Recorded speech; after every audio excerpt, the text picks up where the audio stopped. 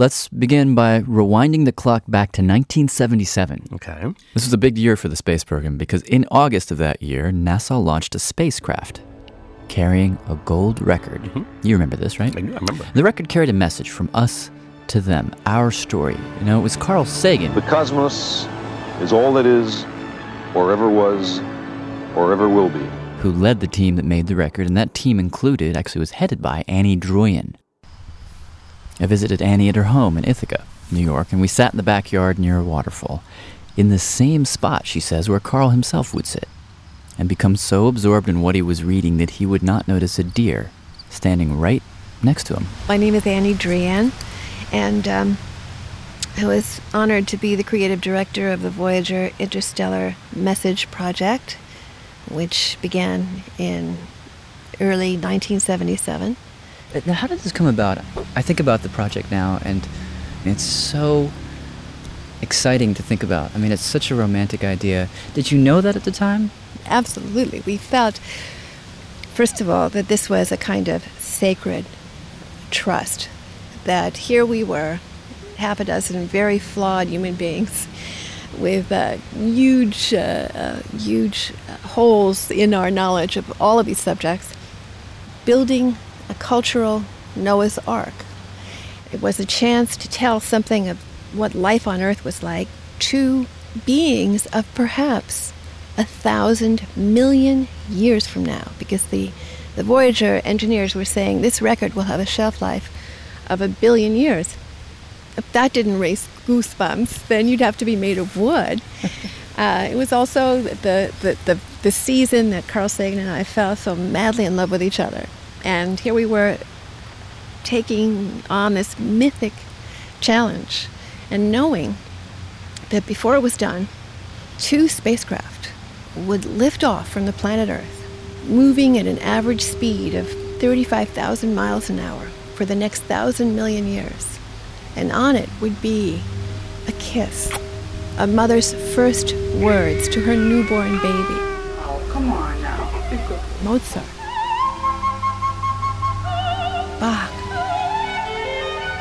Beethoven. Greetings in the 59 most populous human languages. Shalom. Hello from the children of planet Earth. As well as one non-human language, the greetings of the humpback whales. And it was a sacred undertaking because it was saying, we want to be citizens of the cosmos. We want you to know about us.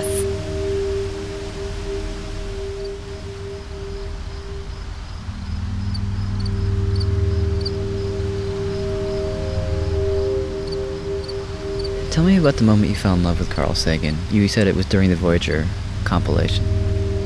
Yes, it was. It was on June 1st, 1977. I had been looking for some time for that piece of Chinese music that we could put on the Voyager record and not feel like idiots for having done so. And I was very excited because I'd finally found a ethnomusicologist composer at Columbia University who told me without a moment's hesitation that this piece, Flowing Streams, which was represented to me as one of the oldest pieces of Chinese music, 2,500 years old, was the piece we should put on the record. So I called Carl, who was traveling.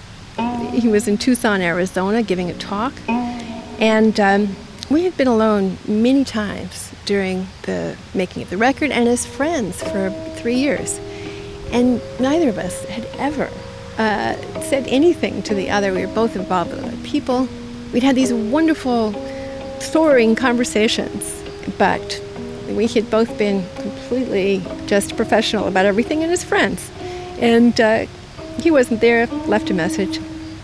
Hour later, phone rings, pick up the phone, and I hear this wonderful voice. And he said, I get back to my hotel room and I find this message and it says, Annie called. And I say to myself, why didn't you leave me this message 10 years ago? And my heart completely skipped a beat. I can still remember it so perfectly. And I said, for keeps? And he said, you mean get married? And I said, yes. And we had never kissed. We had never, even had any kind of personal discussion before.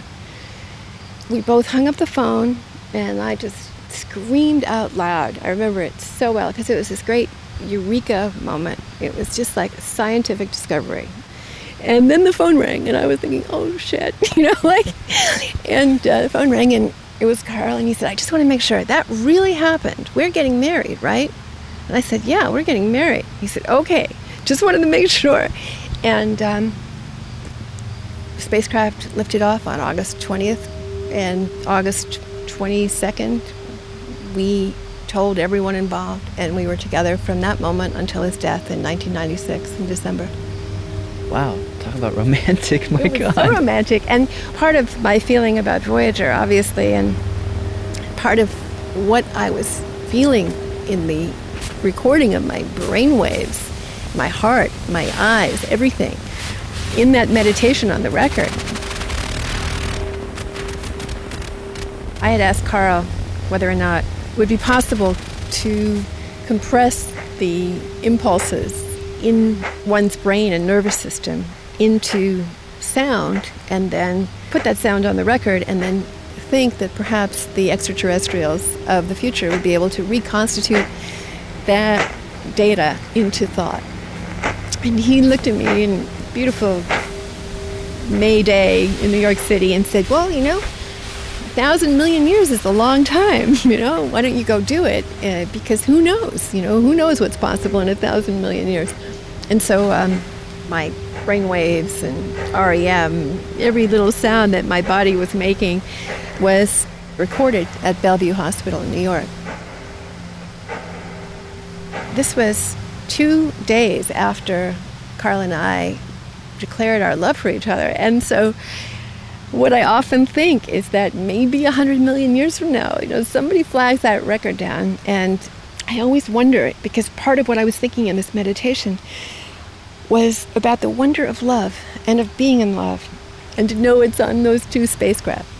Even now, whenever I'm down, I'm thinking, and still they move 35,000 miles an hour, leaving our solar system for the great wide open sea of interstellar space.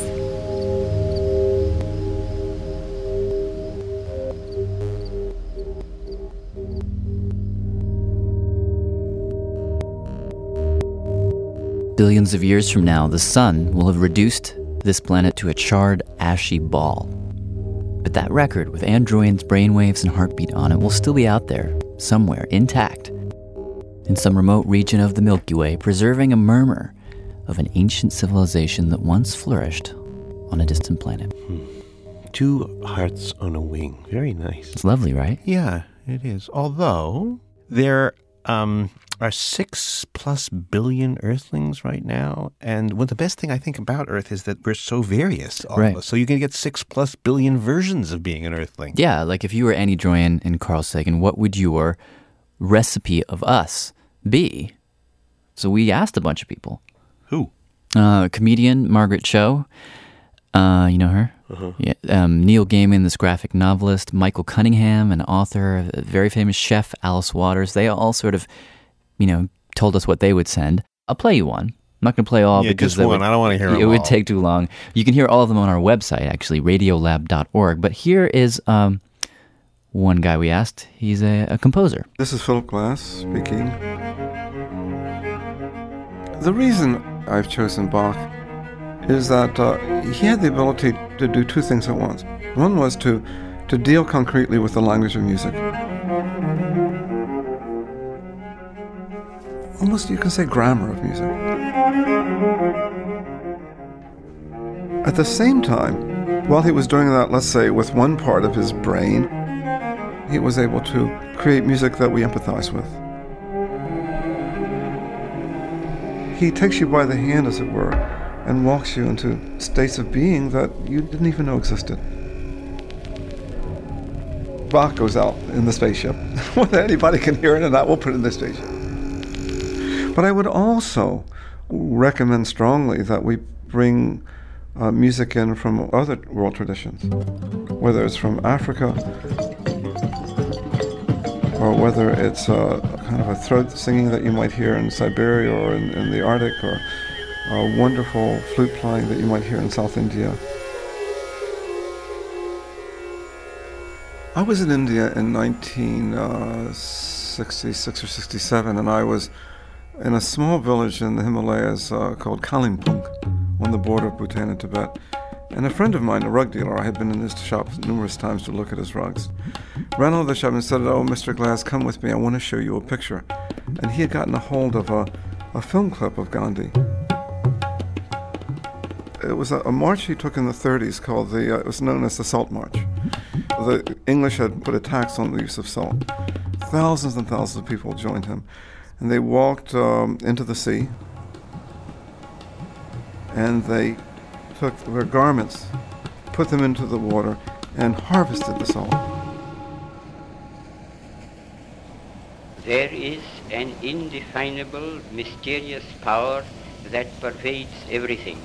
I feel it, though I do not see it.